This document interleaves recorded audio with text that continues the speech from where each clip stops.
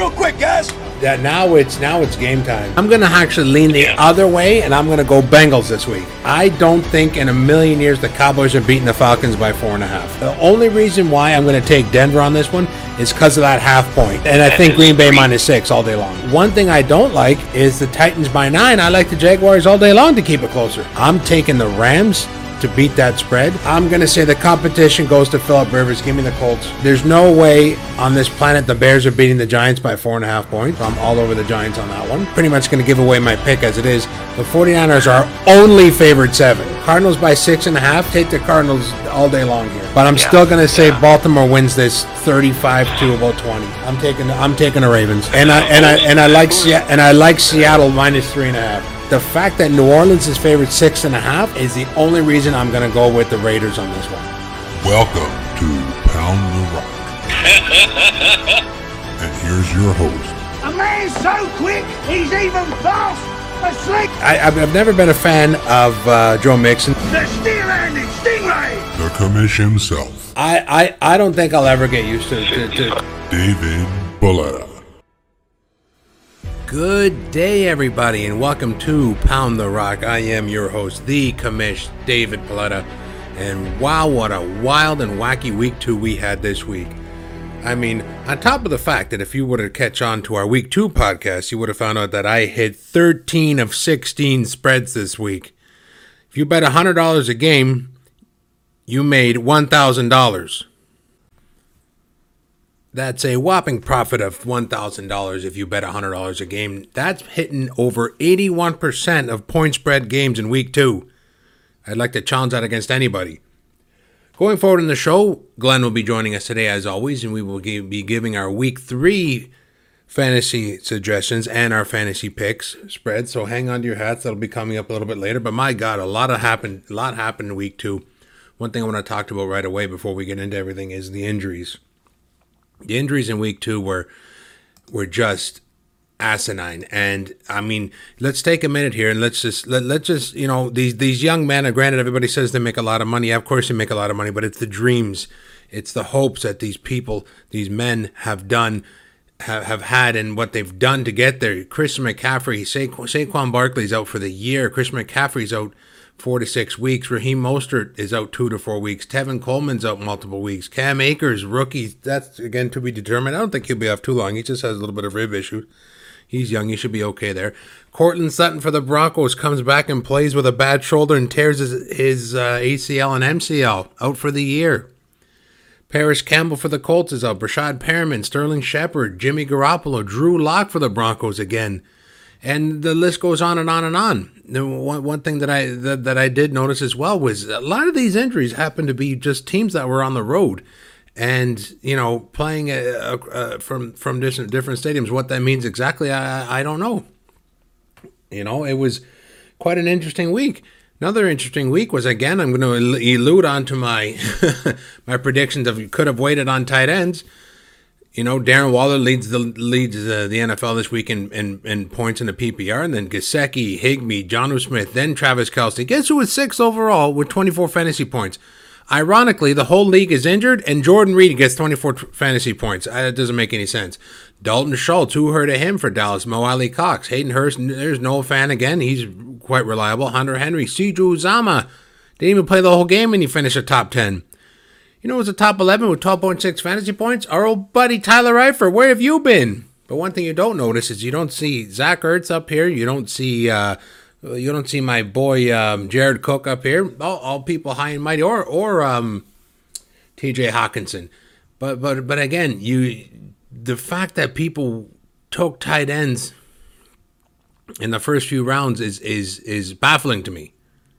Baffling to me. Okay. There was 19 tight ends this week that got 10 points or more in fantasy. And that doesn't include our buddy George Kittle, who happens to be off. Well, I think he'll have a speedy recovery and he'll be back. But again, thank you for joining us. It is Tuesday, September 22nd on Pound the Rock. I am your host, David Paletta, and we will be back, and we will be joined by Glenn. All right, everybody, thank you for joining us, and we will see you shortly.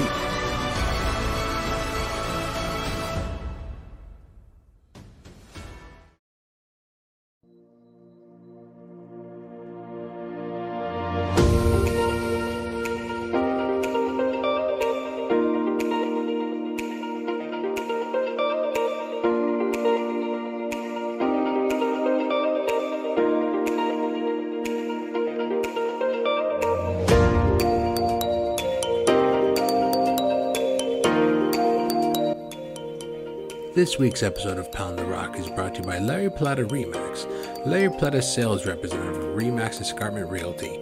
If you want to know more about the area and compare houses and costs and listings, please do visit Larry at LarryPlata.com, where you can see all listings from Hamilton, Burlington area, or follow Larry on his YouTube channel where Larry interacts with local communities. Again, this week's episode of Pound the Rock brought to you by Larry Plata Remax.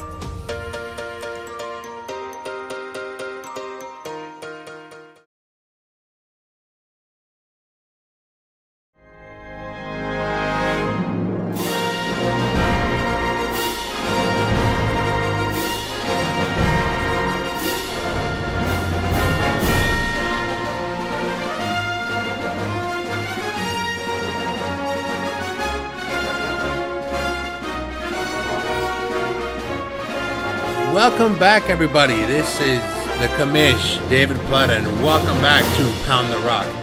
With me, as always, is my partner in crime, Mr. Lou Rawls himself. Please welcome Glenn G. Welcome to Pound the Rock this week. Hi, David. Glad to be on Pound the Rock. Thanks for having me back. Oh, you're welcome. Thank you for being here. Never mind. Well, Glenn, we certainly had an interesting week too, didn't we? Oh my God, yeah, injuries like crazy.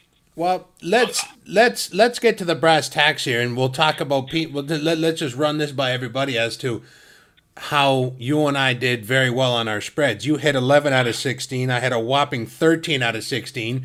So if you want the real deal, the real betting going forward, everybody pay attention to Pound the Rock. And I told everybody, if you bet $100 a game, you lost 3, you won 13. That's a profit of $1,000. Nice. Just because you're listening to this show. Now, another thing I mentioned is the injuries, the implications that injuries have. But one of the main things, what I said is these young men. You know, there's no off season. There was no training. I spoke to my wife. My wife happens to be a physiotherapist, and she flat out said it is so important to have off-season training camps. She said you pretty much do it to recalibrate motor control. You can fall differently. You also recover quickly with it. She says elite athletes need rigorous training. They need fine-tuning. This is just crazy. What's your perspective on this? Oh, I absolutely agree with that because I think it's like a fine-tuned motor car, like the sports cars. You see, like fine-tuned. The best tuned sports cars are always in the shop because they always need to be retuned to some degree because they're so perfected. They're so rigid, you know. So athletes, the same thing. You know, when you have repetition, like we spoke about before, like getting practice in. There's also like building up that callus, right? So you build up the toughness. You build, you have to get used to falling, like your wife said, and yeah, just getting up again and building up this toughness. If you don't go through it, it's like a cold. If you don't build up the resistance, you're never going to be able to fight it. So you're exactly right. Now, one thing I saw, and I don't know how valid of a point this is, but if you look at the players that were injured, a lot of them were road teams. Case in point, Christian McCaffrey, Saquon Barkley, all the 49ers, that includes Mostert and Garoppolo and Coleman and what have you. Yeah, Bosa. Yeah. Bosa, exactly, and their offensive line. The Broncos. Drew Lock. Yeah, Drew Lock and Cortland Sutton were both on the road. The Rams. Big injuries there. Cam Akers got hurt. The Rams in Philadelphia. And the Giants, they again, Sterling Shepard and Saquon. You know, now I understand that Kyle Shanahan went and said, listen, the players didn't quite really think that field was good to play on. They felt it was sticky and their cleats were sticking. That's a major issue, Glenn. That is something that needs to be looked at. And because the funny thing is the 49ers, ironically, go back to MetLife Stadium and play the Giants this week. Yeah, well, this was to get used to it. That's basically it. I guess in the preseason, had they had the chance to play on that kind of surface, they would have been better prepared for what they were getting into. That's one of those things where it comes into play. No, you are absolutely right. You are 110% right. This again alludes to my point that we do need a preseason. There's no doubt about it. We need 2 games, at the very least one, which I still think we need 2, because you see what happened in the NFL. Now and plus, not just that, the NFL, these players, they started training in, I think, May or June in the voluntary mini camps. You don't have to be there, but then you go into the rookie camp, and then you go in June, they start the off-season training. So you're talking literally 4 months of training before getting in football shape, before kickoff, and this year they only had 1. Yeah. Yeah, and typically you see a lot of the veterans will not play in these preseason games. A lot of times it's just to avoid the risk of injury. Yeah, but they usually have a good 3 or 4 months or 2 or 3 months of off-season training. Oh yeah, for sure. Coming into the season, they're well prepared. They know what to expect in that sense, right? So there's an element of preparedness there, which comes through the preseason training. It's just helping you to prepare for what's coming. I guess I'm surprised at how many times the season will start and the names sometimes you'll see like on the injured list, guys who are not available week 1, but it's just because of an element of having to get ready, as you said, for the season. And it even dipped in. You can even see they only had 4 weeks of training, and people were still getting hurt when they went high intensity scrimmages like Von Miller and Mike Evans. Sorry, not Mike Evans. Well, Mike Evans for that matter too, and Mike Williams too. That wide receiver out of the Chargers. They all got hurt. Anyway, we're gonna move on, because what's done is done, and then I just really hope these players get looked after. These men and their livelihood and their dreams. I hope it's not shattered due to rushing into a season, because I really do love the NFL, and the NFL brings out a lot of positivity in people. And there's one thing we can use during 2020 COVID-19, Glenn, is we can use some positivity. Yeah, we're not all Patrick Mahomes. No, we're not all Patrick Mahomes. Yeah, he's about the only person I know who's had a really great 2020 so far. And Deshaun Watson too. Wasn't that nice on the opening Thursday game when Deshaun Watson scrambled and he sat beside Mahomes and Mahomes put his arm around him and pat him on the leg? God, that was good. I really enjoyed watching that. Camaraderie, right? It's like you understand. It's like these guys are there. They're just having fun, making a living, and why not? They're enjoying the time of their lives. I mean. 110%. So one thing I want to elude on is here's something interesting. I know it's only 2 weeks, but you can start to gauge a team's prowess after a couple weeks. For example, here's a list of the undefeated teams. There's 11 undefeated teams so far. Okay, so the Steelers, the Chiefs, the Ravens, and the Seahawks. Okay, no surprises there, right?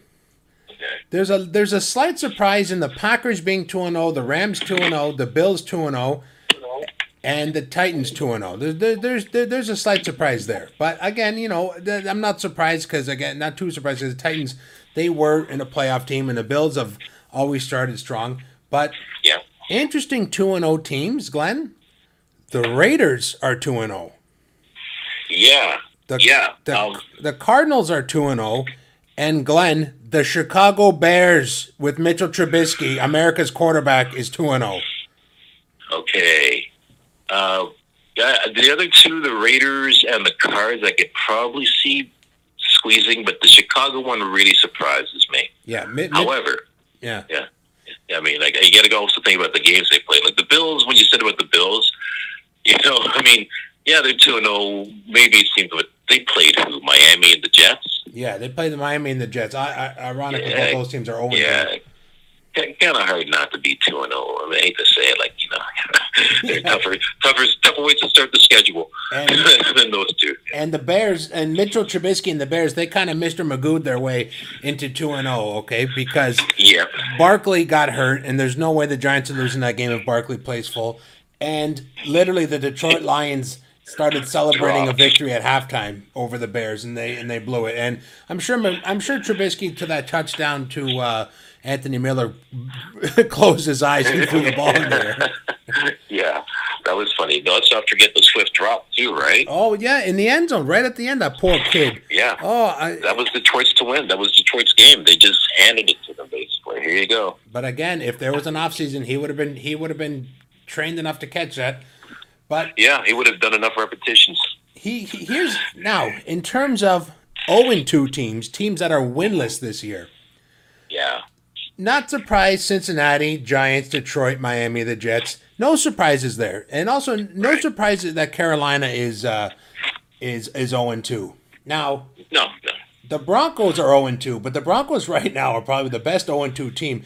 Let's face it. They start off the year against Tennessee, okay, a playoff Tennessee, and they literally blew that game. And then they played Pittsburgh, and they darn near came back and played Pittsburgh with Jeff Driscoll. So I think Denver's probably the grittiest 0-2 team.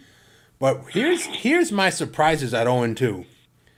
Philadelphia, Minnesota, Houston, and Atlanta, okay, are all 0-2. Atlanta's 0-2 because Atlanta's beat themselves, okay? The Falcons would be 2-0 if they played themselves this year. Yeah. They need defense. They need something happening on there. Oh. You got to hold the lead, guys. Oh, Come on, really? I just don't understand how they have these games so far ahead and then they just let them go. Yeah. And I think it's like they're reliving the Super Bowl victory, the loss all over again. No, I couldn't agree with you more. But there was again the plethora of injuries, Glenn, that's happened has definitely definitely tampered the Broncos and Giants this week, as well as in saying that has definitely given the Bears the victory. But the one thing is that, and I couldn't laugh at this more, I was thinking about it. In our first podcast, we were talking about players not playing due to COVID. They're opting out. And then you and I were talking about, you know what? Let's go get some pads on and go apply to the NFL as replacements. Well, listen, Glenn, it's nothing for nothing, but I'm gonna throw my pads on. Listen, I'll go try to block a field goal. Oh, really? At the rate they're going, Dave, they may come calling sooner than we'd like them to. No, they're going through things. Just before we go for break, I want to bring up one thing I had an issue with this week was the early games. There was 10 of them. Yeah. I mean, I'm going to apologize to our wonderful listeners, and this podcast is actually picking up a lot more steam than I thought it would. I'm going to give a heads up. I did my absolute best trying to follow 10 games at once. But it's tough. Man, oh man! As much as I love to watch games and highlights and just condensed games on Daz and DAZN, whatever it is. Yeah. I love watching it live because you can tell the feel, the emotion of the game, which is so important in football. The flow of the game. Yeah, right. The ebb and flow of the game, how sometimes it changes at moments, Sometimes you can feel when teams got momentum. You can feel when they've lost it. You see things happening. You can almost predict how the game's going to end. And you're 110% right. Okay, Glenn, here's what we're doing. We're going to hammer a quick break. We'll be back. Okay. And then when we come back, we're going to review this week 2's game. And then we're going to hit our picks and our spreads after that. Okay, everybody. Okay. Thank you for joining us on Pound the Rock. We will be back in a moment.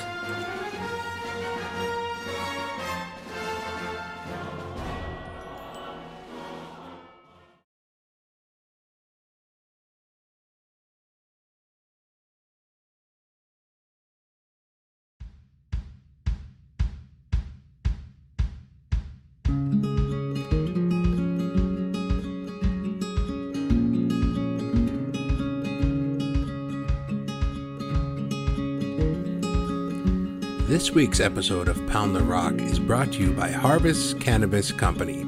Go to their website at www.harvestcannabisco.ca, located at 59 Dalhousie Street in Brantford.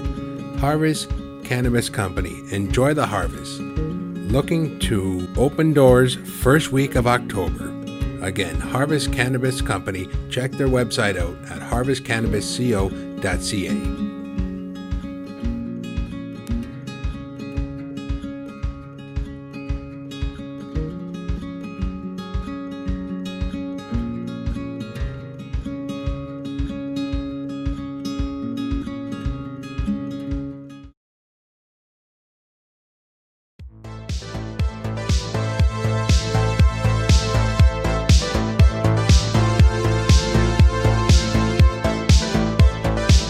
Exceed expectations from Todd Gurley. Give me Buffalo offense all day. Give me the receivers, believe it or not, in Buffalo this week. Miles Sanders coming back. Start him because he's not exactly too happy about missing the game last week. Fantasy-wise, right off the bat, Cam Newton. See perspective, I like Burrows.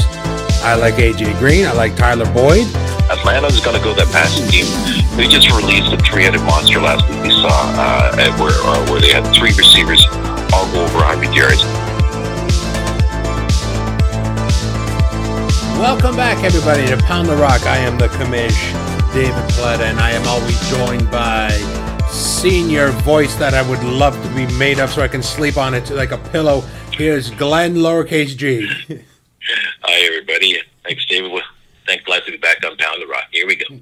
Here we go. Now, let's start with the Thursday night game. It was Cincinnati at Cleveland. Now, the Battle of Ohio was always interesting. One thing I will say about this game is it literally looks like Joe Burrow is ready for the NFL. I mean, 316 yards and 3 touchdowns on a road game is impressive. It's not, it's not his fault. His team let 35 points, but again, he was fierce right to the end. A lot of that was garbage time. He did score 14 points in the fourth quarter, but regardless, we're talking fantasy here. Cleveland's at running backs, literally, if you both have them, they're both great flex starts, and they're both worth starting. OBJ had a nice bounce back game, 4 catches, 74 yards, and a touchdown. AJ Green, as much as he didn't show up on the scoreboard, he did have 13 targets. So of the 61 passes that Joe Burrow threw, 13 of them went to went to AJ Green. And Glenn, I'm going to hand this off to you, but what do you think of Tyler Boyd as possibly the new number one there with 7 catches, 72 yards, and a touchdown? Tyler Boyd, I mean, he's always been kind of like been groomed for the last few years, I feel, to be the number one guy taking over for AJ Green in Cincinnati. It's just he's got a great connection right now with Joe Burrow. Burrow, as you said, looks ready to play. He looks ready for prime time. It's just his first year. I mean, his team led in 35 points, but his team scored 30 points as well. Mm-hmm. Granted, like you said, 14 points may have come in garbage time, but it's still time which counts towards the game. He still had to make those completions. His timing with Boyd seems to be working. I think as they play more games, they'll get better. And Boyd's going to actually take a jump in his fantasy prominence this year. Maybe may surprise some people. 75 points scored in the Battle of Ohio, Glenn. That's crazy. That doesn't happen too often. No. But the thing is that since he usually covers the spread against Cleveland, right, which is good. But this time they just decided to light it up. Baker had something to prove, and let's face it, Burrow's out there against one of his competitors in his division, so he wanted to show up and play well as well. So Burrow's a competitor for sure. Another rough game that teams are beating each other up was the Broncos at the Steelers. Now there is so many ways to go in this game. Drew Lock's injury, Cortland Sutton injury. Cortland Sutton had a beautiful 20-yard grab that he just brought the toes in early on. But one thing I wanted to talk about here is Jeff Driscoll. 256 yards, 2 touchdowns. His interception came off of a bobbled pass against the Steelers in Pittsburgh. Wow. Yeah. Jeff Driscoll's fantasy prowess, that's definitely something to look out for going forward, because nothing for nothing, he drowned Noah Fant with targets. Granted, Fant had 4 catches, 57 yards, and a touchdown. And he peppered Jerry Jeudy. Jerry Jeudy is going to be special in this league. He's he's still got happy feet. His hands are still made of stone. But going from the Broncos to the Steelers, Big Ben, 311 yards and 2 touchdowns. Just a great game. James Conner woke up. And again, we're going to have to talk about his durability. But the wide receivers for Pittsburgh, Deontay Johnson, Juju, he didn't do much, but he still had 4 catches. But again, Glenn, my biggest... Claypool, my God, Claypool. Yeah, but nothing for nothing. I'm not blaming referees here. Claypool had a little bit of a push-off on that 84-yard touchdown. And like I said about referees, if you're going to call it, you be consistent. You're going to call Gallup against against, oh my God, the Rams in week 1. You're gonna call you got to call it there. You got to be consistent with this officiating. But regardless, that's not the reason why Denver lost. Now, one thing I wanted to ask you as you allude into this game, well, how do you feel about Jeff Driscoll going forward with the Denver Broncos? Driscoll was, you know what? He got sacked 8 times in that game. And if you think about it, that's a lot of times for like a guy to commit. 6 or 8 times, sorry. I'll get that for you now, yeah. Anyway. Yeah, but he was sacked a lot of times. Without all that pressure, I think, being allowed to operate, he did great coming in as a backup. And you're talking about one of the top-ranked defenses in the league at home. Just like, surprise, surprise. It's like preseason. So he came in, he did great. It's not really a spot start. It's an injury call in. He was ready to play. And 7 sacks in that game. What's that? 7 sacks in that game from the Steelers. 7 sacks. Yeah. Wow. Okay. And one of them was on Lockville, right? So 6 of them, I think, was Driscoll. So that's a lot of pressure, and he still managed to get off 256 yards. Basically, that's he played respectable. I would have total confidence in using him in the 2-quarterback league going forward. Absolutely, and in saying that, I recall Denver played Cincinnati. I do believe it was. I think it was last year. Jeff Driscoll was playing because Andy Dalton got hurt, and Jeff Driscoll was absolutely efficient in that game. And I'm actually nothing but 256 yards in Pittsburgh in 3 quarters of play and 2 touchdowns.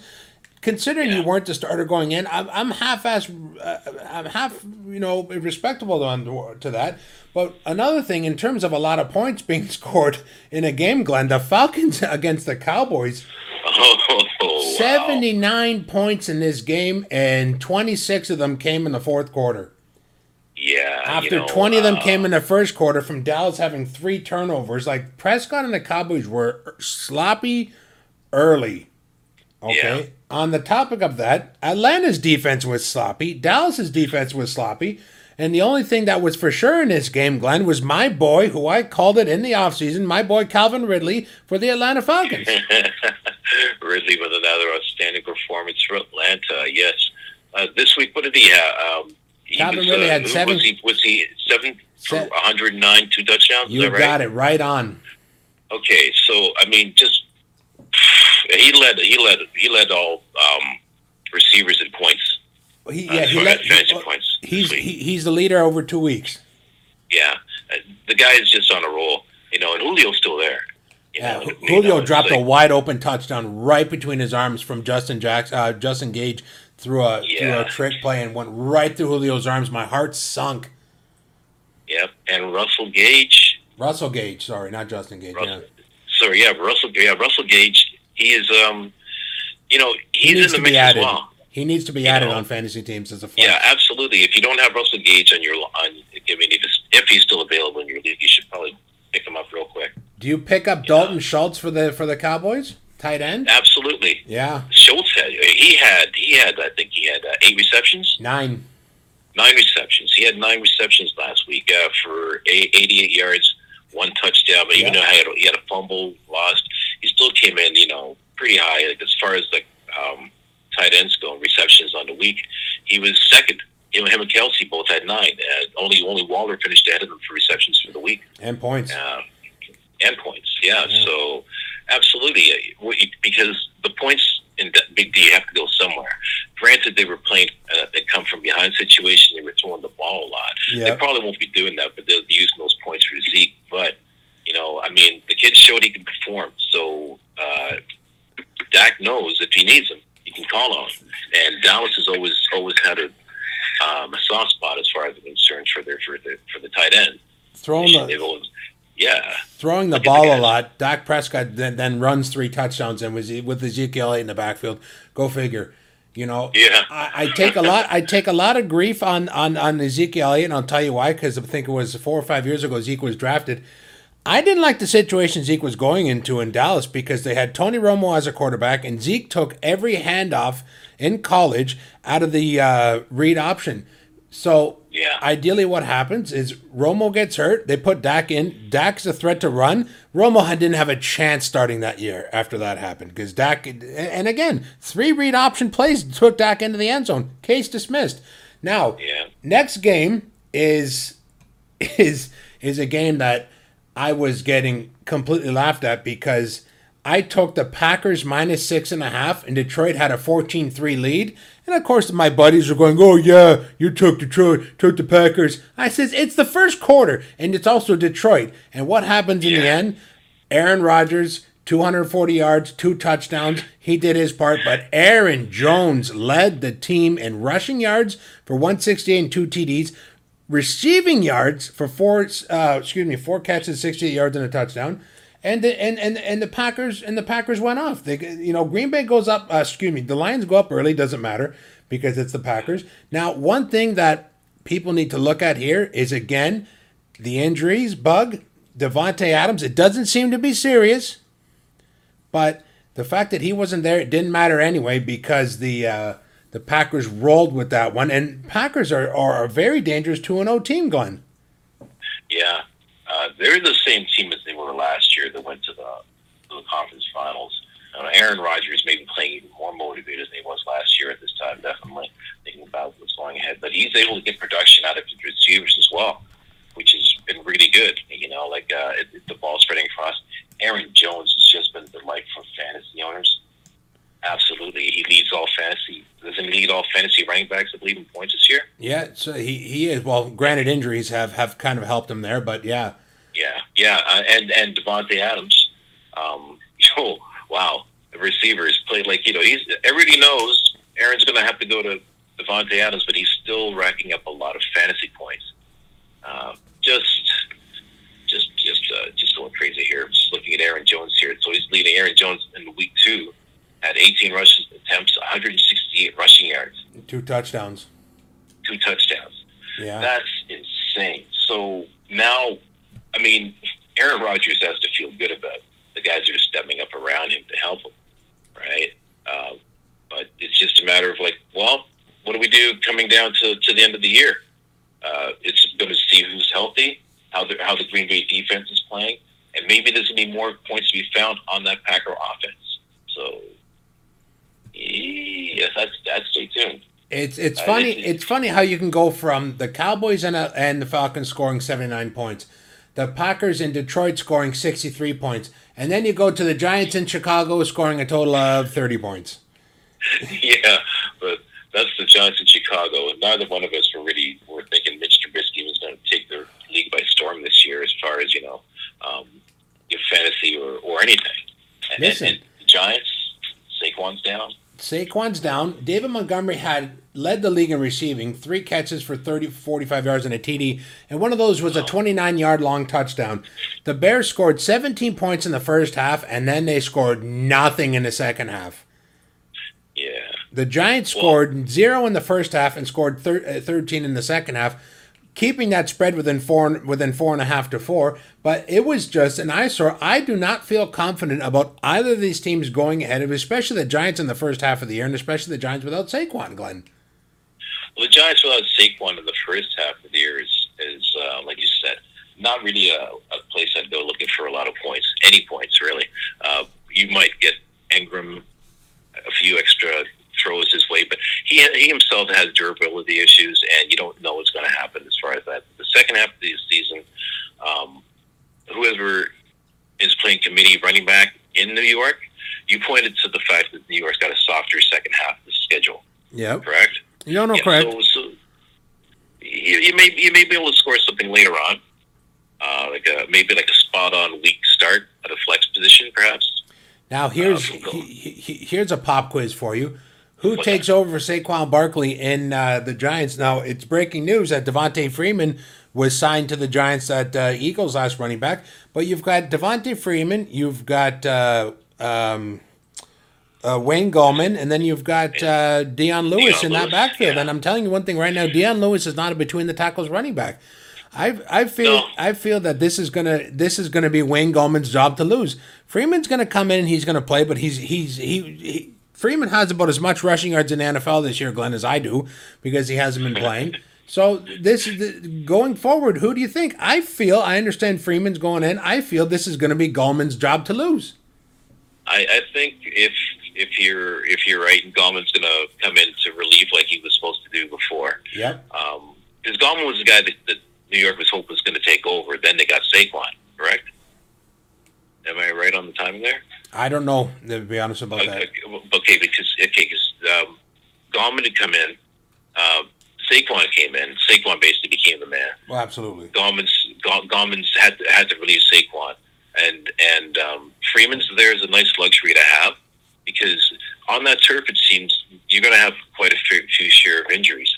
Look what it's no accident that the Niners, all four of them, MetLife Stadium. That's where the Giants play their home games. But you've heard talk before about the turf, and then this year, like you said, the lack of preparation for the preseason, all these things adding up. Is in a good position. Freeman, either one of those guys, I got a feeling it's going to happen that they're all going to end up cycling through. I've got one space. I've got one space on my roster. Who do I pick up, Gallman or Freeman? I would, in the immediate, I would get Gallman if I'm going to use him. I agree with you. Gallman right off the bat. Gallman's the one who's going to be used first off. Freeman's not going to be really useful to them for a couple of weeks at least. I couldn't agree with you more. Weeks, yeah. Now,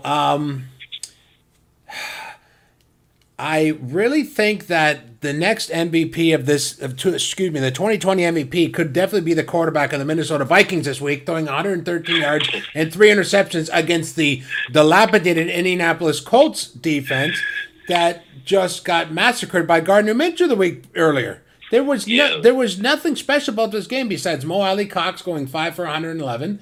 I don't know where that came from. Jonathan Taylor went for 101 yards and a touchdown. And, of course, Dalvin Cook got a TD. But my goodness, Kirk Cousins literally is getting probably even more now, guaranteed $1 million a year to throw 3 interceptions. Yep. That's a great feeling, I bet you. Great job. Or he's probably feeling it, but, the fans, I see there are no fans really in the stands to get on him. No. And if you look at the fantasy scores, my God, Nick Mullins finished ahead of Kirk Cousins in one league and a half. That's crazy. Haskins was the next closest guy. And it drives me nuts because a lot of money for sitting back there. I've got some investment in Adam Thielen, who last week literally went off. But see, here's the thing with Cousins, and this is why I don't want people to get too down on him. Kirk Cousins is the kind of quarterback who plays extremely well at home, and then he has games like this on the road. Granted, I don't care if there's fans; it's the travel aspect of things too that a lot of people don't take in consideration. But one thing is that I'm not going to hold. If you've got Cousins and you've got Thielen, don't lose hope. And if you're out there and someone wants to sell Thielen, buy Thielen low. They will come back. But I'm telling you, this game is just baffling to me about Kirk. How Kirk can get paid so much money to only play 8 games a year. Yeah, well, injuries can do that too to people, right? You get paid a lot of money, then all of a sudden, bang, you're down. And we've seen that. We've seen that before. It doesn't help a team. Nobody wants to sign an injury bug. But Cousins himself and Thielen, David, you've said before, you've said many times, and it's true. It seems to be, they need time. So this is still basically preseason in a sense. The team in the sense, this is the first quarter. We're still basically in the first quarter, technically. Nothing for nothing. Whenever I'm in doubt as to who's going to win a football game, I look at the quarterback, and Phillip Rivers is a fierce competitor, and I knew he was going to overtake Cousins in that game. And alluding into that, my lock of the week last week, the Los Angeles Rams made very short work over Philadelphia. Yeah. And when I bet on the Rams, they were favored. And then come later in the week, the Eagles are favored a point. Okay. Yeah, I don't know how that happened. It doesn't take a rocket scientist to see that Carson Wentz was running for his life last week, And Yeah. it also doesn't take a rocket science to see that the Dallas offensive line got eaten alive by Aaron Donald last week. So then you put Aaron Donald against Philadelphia, and are people surprised that they lost by almost 20 points? No. Fantasy? I don't know. Maybe Philly fans. Yeah, right. Philly fans. No disrespect to Philly fans. Don't get me. Everybody's a lot of their favorite teams, but because we're gonna get those there. talk about a team that's been so loyal to the talk about fans have been so loyal to the team they can't stand each other. Fantasy wise, Jared Goff looked crisp and clean in this game, and he didn't have a lot of pressure. Tyler Higbee just seemed like he was running by himself at times. Caught 3 touchdowns. 5 catches, 54 yards, and 3 touchdowns. All 3 touchdowns that Goff threw went to him. Running game situation in there after Akers went down early. Henderson kind of took over because, well, nothing for nothing, but Brown hurt his hand, and so the only guy there was Henderson, and he went off. Now, one thing I'm going to say, and I told people this because I really thought he was ready to play week 1, and I started him everywhere I could in week 2, is my boy Miles Sanders, who fell to me in the 4th round of the Cash League, 95 yards and a touchdown, and he had a few catches in receiving yards, Glenn. But, Glenn, going forward, how do you feel about Carson Wentz and the Philadelphia Eagles offense? Oh boy, in that offense, it's hard to say. Sanders definitely I would definitely look at both tight ends. And I'm trying to think about the Philly receivers. Right now they're waiting for Rieger to get healthy. Mm-hmm. Is that correct? Yeah, I really don't know. What else they have? Deshaun still there. Seems old familiar, but most of that offense in Philly goes through the tight ends and through the running back position, right? That's where you're getting all your production. Sanders, I think, is going to, if he can stay healthy in that offense, is going to be like a gem for you on your lineup. Deshaun's actually not so bad. He had 6 catches last week for 64 yards. But that's probably what you're going to reasonably expect from week to week. The tight ends, Goddard and Wentz or Ertz. Sorry, Goddard and Ertz. Those two combined. What they have there? Let me see. So Ertz Goddard didn't have a big day at all. Ertz was slow. Ertz was 5 for 42. Yeah. Right. Yeah. So he didn't have that great a week. He didn't even break 10 points. Yeah, and Zach Ertz was typically the guy which you expect to be locked into a top 4 position for tight end. Well, again, Goddard. This is what I mean about tight end. People taking Zach Ertz in the top 5 round. Why? Yeah. You could have waited for Ertz for the Ertz pick this year. Definitely. Think about Goddard himself had 4 receptions. Right. 4 tight ends that win the first 5 rounds: Kelsey, Kittle, Ertz, and Andrews. Okay. Besides Kittle, I'm going to give Kittle a pass because he got hurt. Kelsey's the only one that's proven value. Yeah, Andrews had a good game in week 1. Andrews got injured last week. Yeah, week 2 was a dud. Yeah. Now, speaking of duds, Buffalo. These next 2 games cost me in a total of about $1,000 in bets because I had them on spread across 6 tickets. The Bills, and hear me, I'm going to bring them up both quickly. The Bills were favored 6 points, and they had that lead with about merely seconds left or merely a minute left in the game, and they let Miami come down and score. Blew my ticket there and my spread there. And then Carolina, had to keep it within 9, had kept it within 9, went for the onside kick, they didn't get it, and then all of a sudden, Tampa Bay decides to go, you know what? We're going to run the ball. Leonard Fournette takes it 46 yards for a touchdown. Both games within the last minute screwed me on 2 tickets. I almost went 15 of 16 this week because of those last little moment plays. Oh, the burn. I know the feeling. Frustrations happens, though. The one legit loss I had was I had Kansas City by 10. And San Diego and Herbert, man, we'll get into that. Anyway, getting into the Bills and Dolphins game, impressive game. Nothing for nothing, but over almost 750 yards passing in the game between Josh Allen and Ryan Fitzpatrick, and 6 touchdowns between the 2 of them. Quite impressive. The running game wasn't even relevant in this, but Stephon Diggs, 8 for 150 and a touchdown. Boy, I bet you Minnesota wish they had him now. And then out of the blue, it's about time that with the breakout game of Mike Gesicki. Now, one thing I'm going to tell you, he went 8 for 130 and a touchdown. One thing people got to understand is Buffalo's 2 middle linebackers were injured, so heat expectations going forward, but also have expectations for tight ends going forward against that almost Swiss cheese Buffalo defense. Yeah. That's something to keep in mind whenever you're coming up against Buffalo. If you have a tight end going up against Buffalo, start them.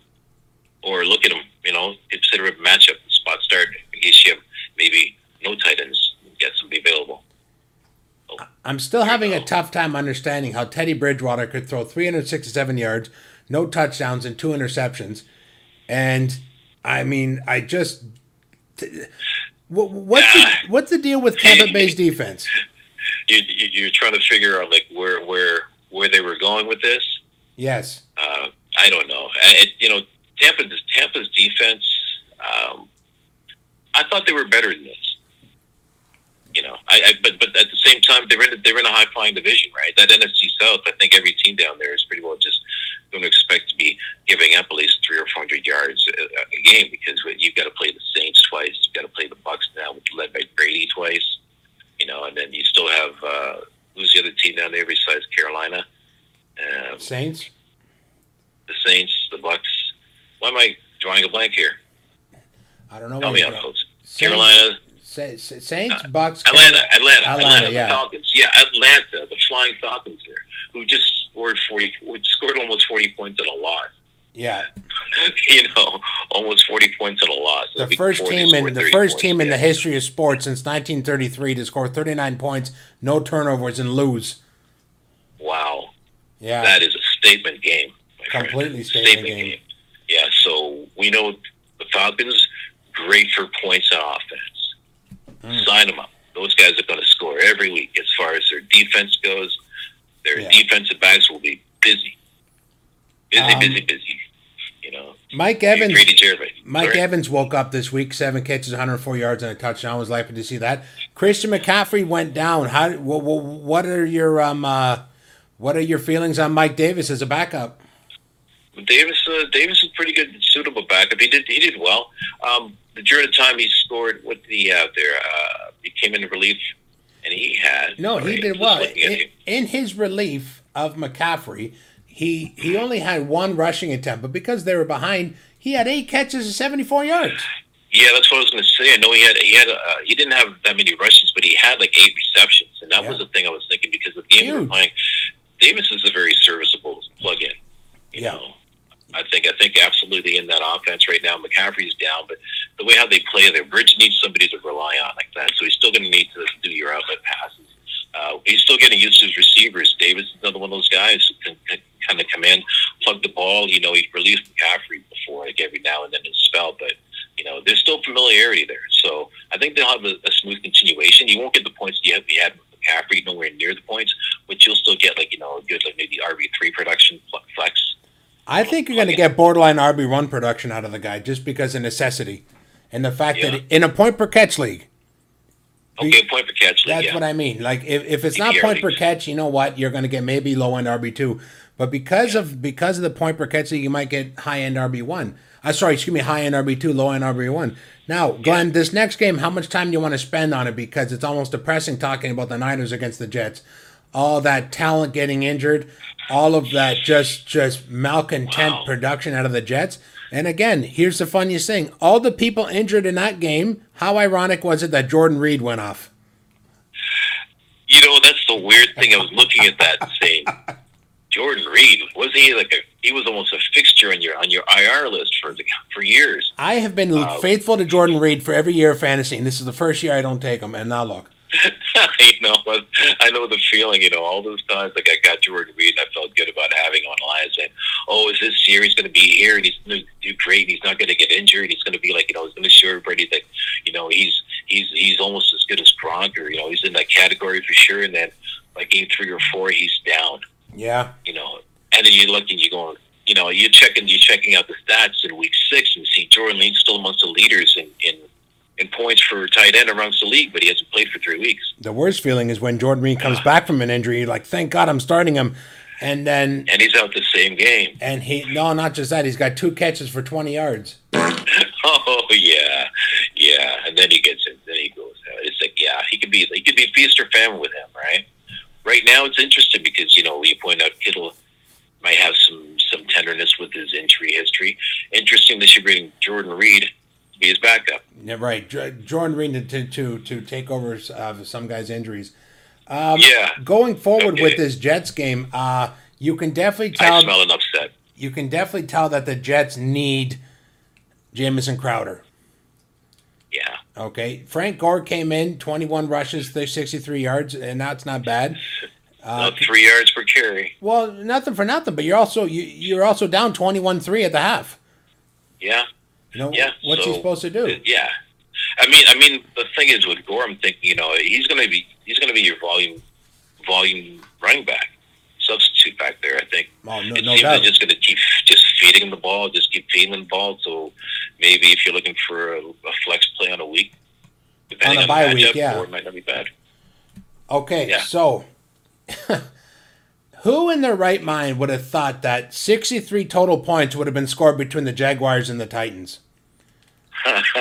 Who would have thought Yeah, that Jaguars and Titans would have a combined record of 3-1 after 2 weeks? Yeah. Who would have thought Well, Gardner Minshew has 6 touchdowns and over 600 yards passing in 2 weeks?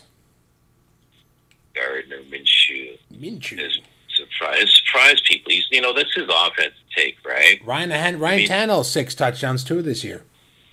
Yeah. No interceptions. Tannehill's throwing the ball, I think more than people expected. But what was it? Everybody was thinking they were going to just hand the ball off to Henry, and how they seemed to get there last year. But he threw the ball quite a bit last year. He's actually doing quite well in terms of not turning the ball over. And I think that was the biggest concern a lot of people had with Tannehill. Do you know what the most interesting fact is right now about the Tennessee Titans? Is the Tennessee Titans, if I'm not mistaken, Derrick Henry has a total of 193 yards in 2 games, which is really good, but he's carried the ball 56 times. That's a lot of wear and tear. Oh that's my gonna show. Lord. He had a lot of carries last year. That's right? well So, I over mean, 400 carries a season. He can't do that. No, you can't sustain that for long. Those are the type of guys you look at and you want to think about, maybe selling high on them type of thing, right? It's like, okay, you got Henry in your lineup. It's a keeper league, and you may try to unload him, for get something good back in return. But the reality is, like you said, he's got 56 attempts so far all year. That's over 2 games. That's 2 games. That's 2 games. Almost. You're 4 short of 60. So. But 28 carries per game, that's a lot.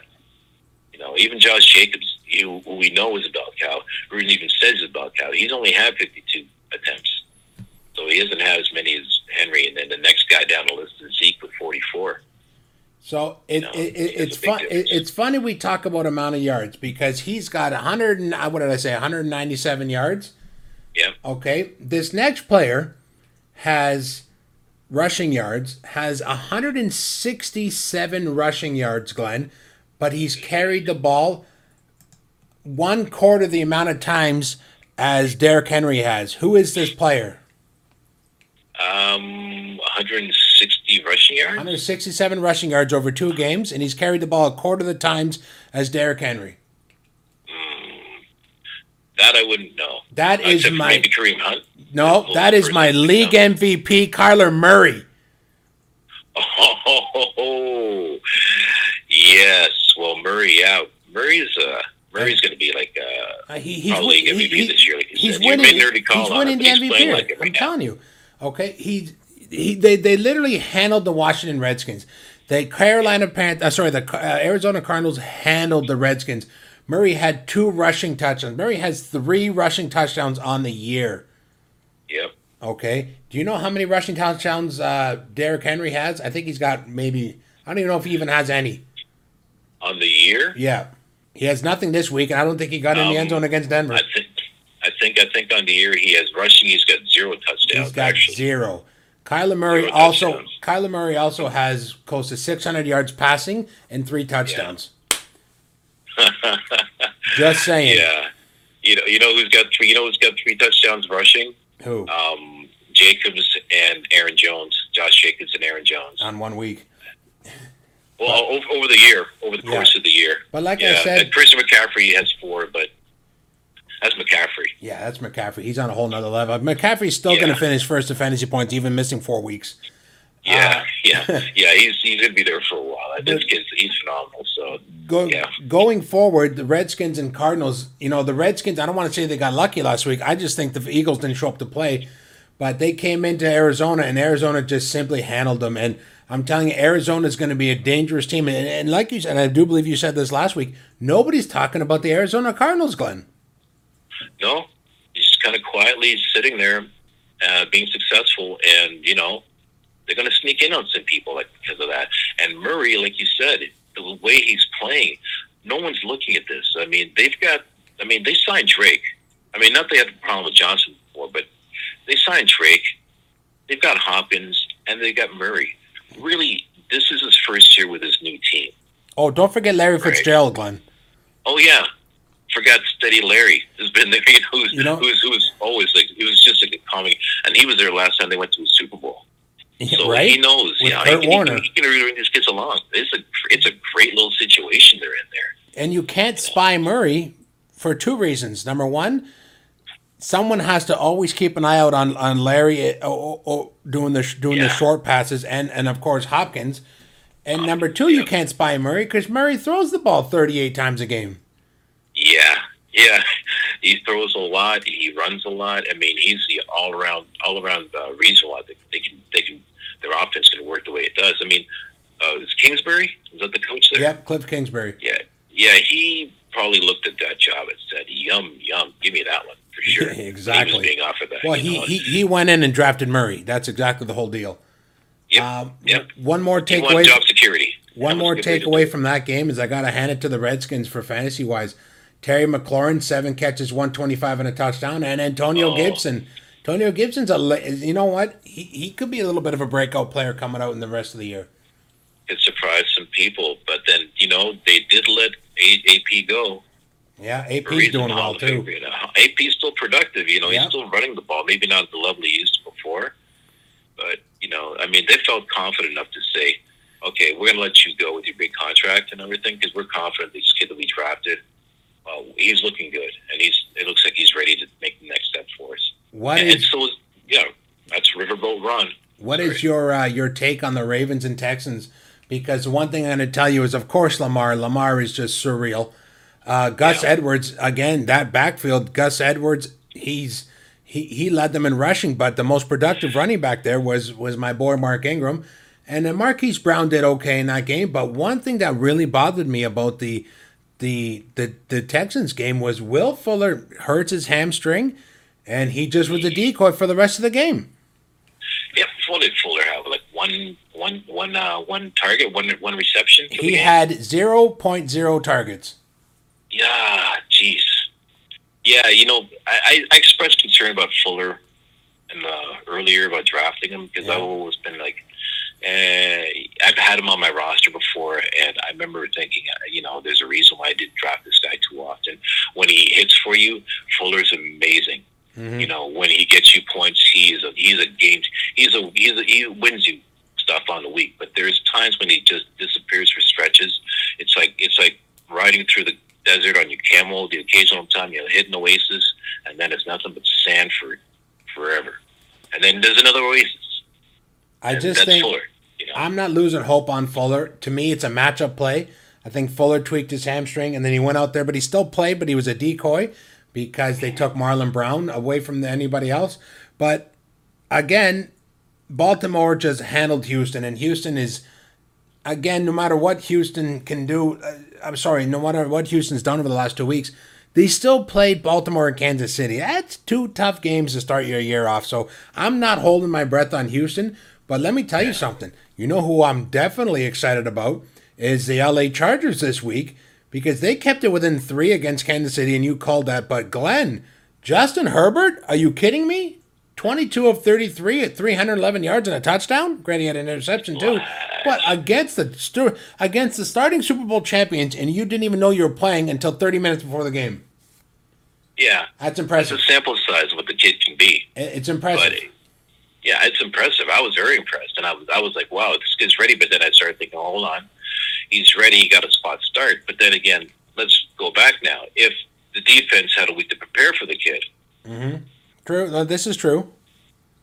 and so you might be facing a different story.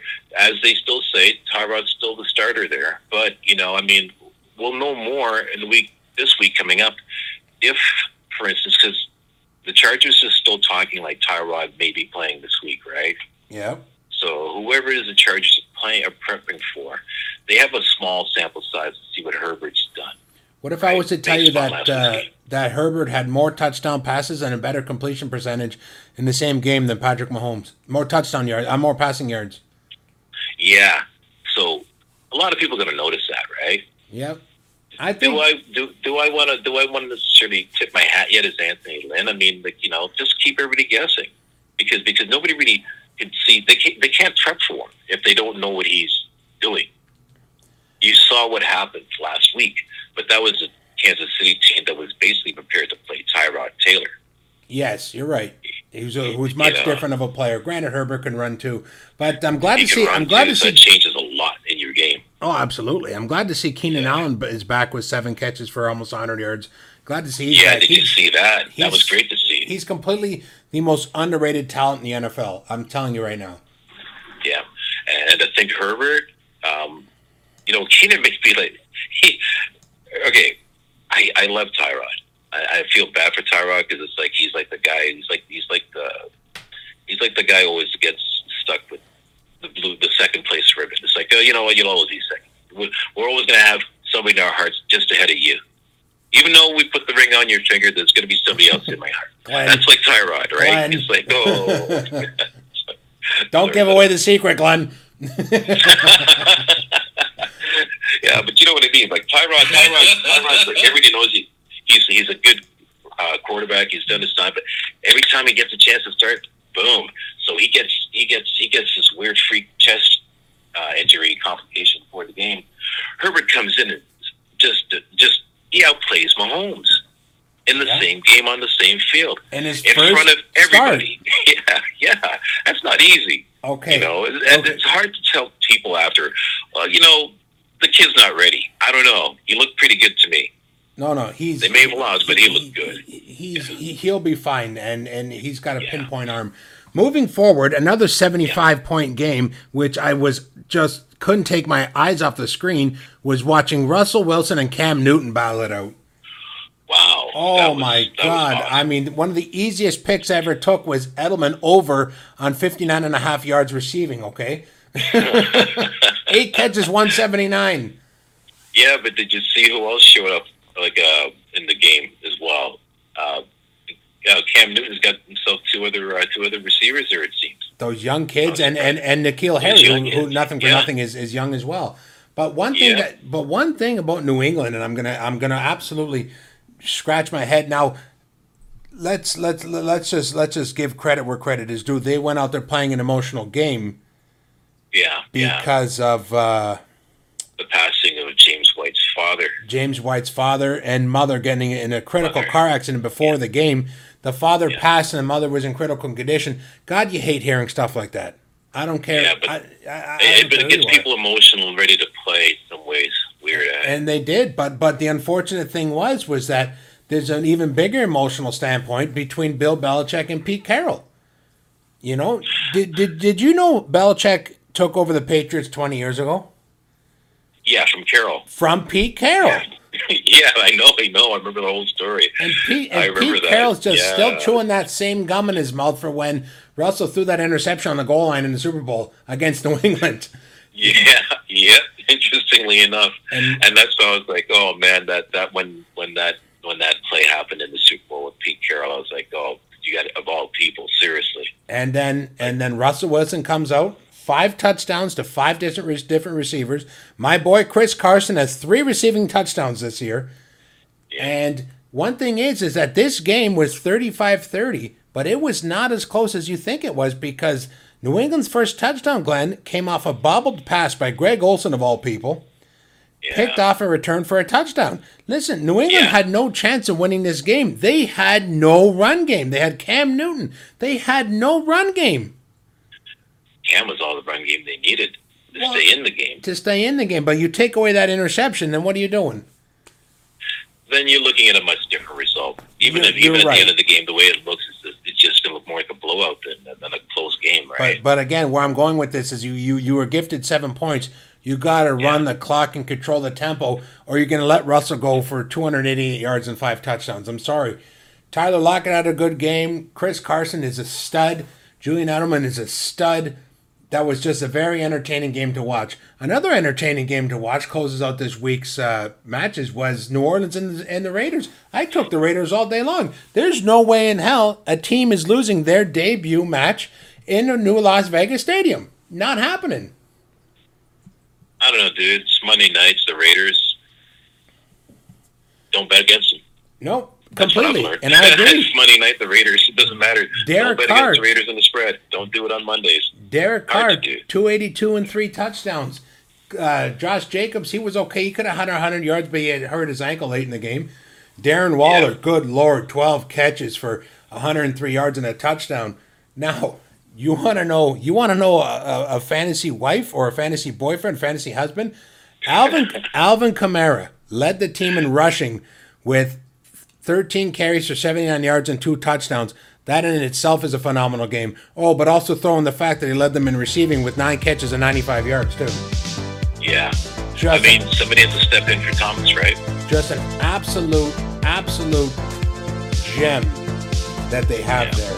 Anyway, Glenn, that concludes the week that was in week 2. And we're going to take a quick break. We're going to come back, and we're going to go over our picks for week 3 and our suggestions for fantasy. Okay, everybody, come join us on the flip side. We will be right back.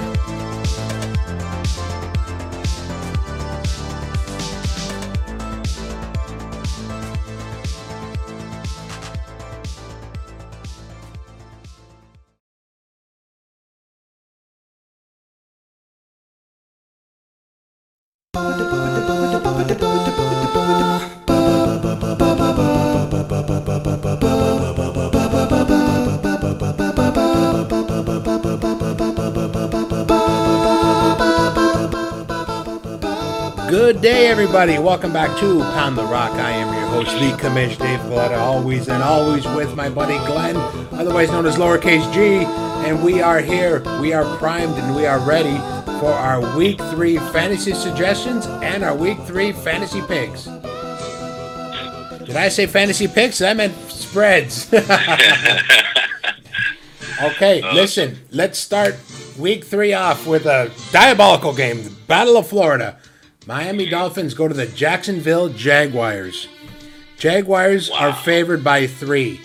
Okay, so Dolphins are going into this game after dropping a complete stinker in Week 1, but they're dropping a complete wonderful game in Week 2 against the rival Bills. One thing that I'm thinking here is, I hate to say this, but you can almost start Fitzpatrick in this game. Now, am I confident with Gesicki? No, I don't like any run game for the Dolphins. I like Fitzpatrick, I like Gesicki, and I like Devontae Parker, possibly. But again, heed your expectations, they're not huge. For the Jaguars, you start Minshew, you start James Robinson. The problem is, for a wide receiver, I'm going to suggest you don't start anything right now because I just don't know. DD, Jalen Hurd, DJ. The safest bet there is DJ in the flex. Jaguars -3. I like the Jaguars all day long. Yeah. Jaguars -3 at home against Dolphins. Minshew's playing better. He's making better connections. He's got more. I guess consistency in the backfield with James Robinson. Seems to be picking up the pace. Seems to be doing well for him there in terms of carrying the ball. He seems to be doing well with picking up with Laviska Shenault Jr. Laviska Shenault. Yes, Laviska Shenault and DJ Chark. Chark and Minshew have combined together for success before in fantasy, but somebody may be sleeping there on their rosters. Keelan Cole, who I think is going to sneakily just kind of like lay there below. But I wouldn't touch Cole yet. Yeah. I would right now look at Chenault, I look at Chark, I look at Minshew and Robinson. Nice. As far as Jacksonville goes. Now Miami's they're another little tender thing. You said about starting Fitzy. You know what? It's early in the year. I wouldn't have a problem with starting Fitzy at all. You know he's going to go out there and he's going to chuck the ball like crazy because that's just what Fitzy does. He just likes to do that. It's been his gunslinger style. So that being said, look for Devontae Parker perhaps, and maybe even Preston Williams to step in. Gesicki, you know what? Jacksonville right now, they give the third most fantasy points to the tight end position in the league. Granted, it's only over 2-week sample. However, I don't know. Gesicki had a great game last week with Fitzpatrick. Maybe to continue the hot streak. Like you said, David, still early in the year. Could be like a preseason result. So I would start Gesicki. I would start Parker, and I would look at Fitzpatrick. And in this case, you know what? I'm sorry to counter you on this one. I think Miami covers the spread this week against Jacksonville. Okay, fair enough. Yeah. Houston Texans at the Pittsburgh Steelers. All right. Steelers -4. This game is extremely intriguing to me because I know the Texans are better than 0-2. They played the Chiefs. They played the Ravens. The one thing is the Steelers have a darn good defensive front line. The Steelers have a darn good defense. It's in Pittsburgh. Now, as much as I am saying, you know what, the Texans are good because I listen, you got to start Deshaun Watson. It's just the way it is. I'm still leaning towards Will Fuller here, and I'm still leaning towards the tight end. Glenn, what's a tight end for Houston? Akins. I'm leaning towards him.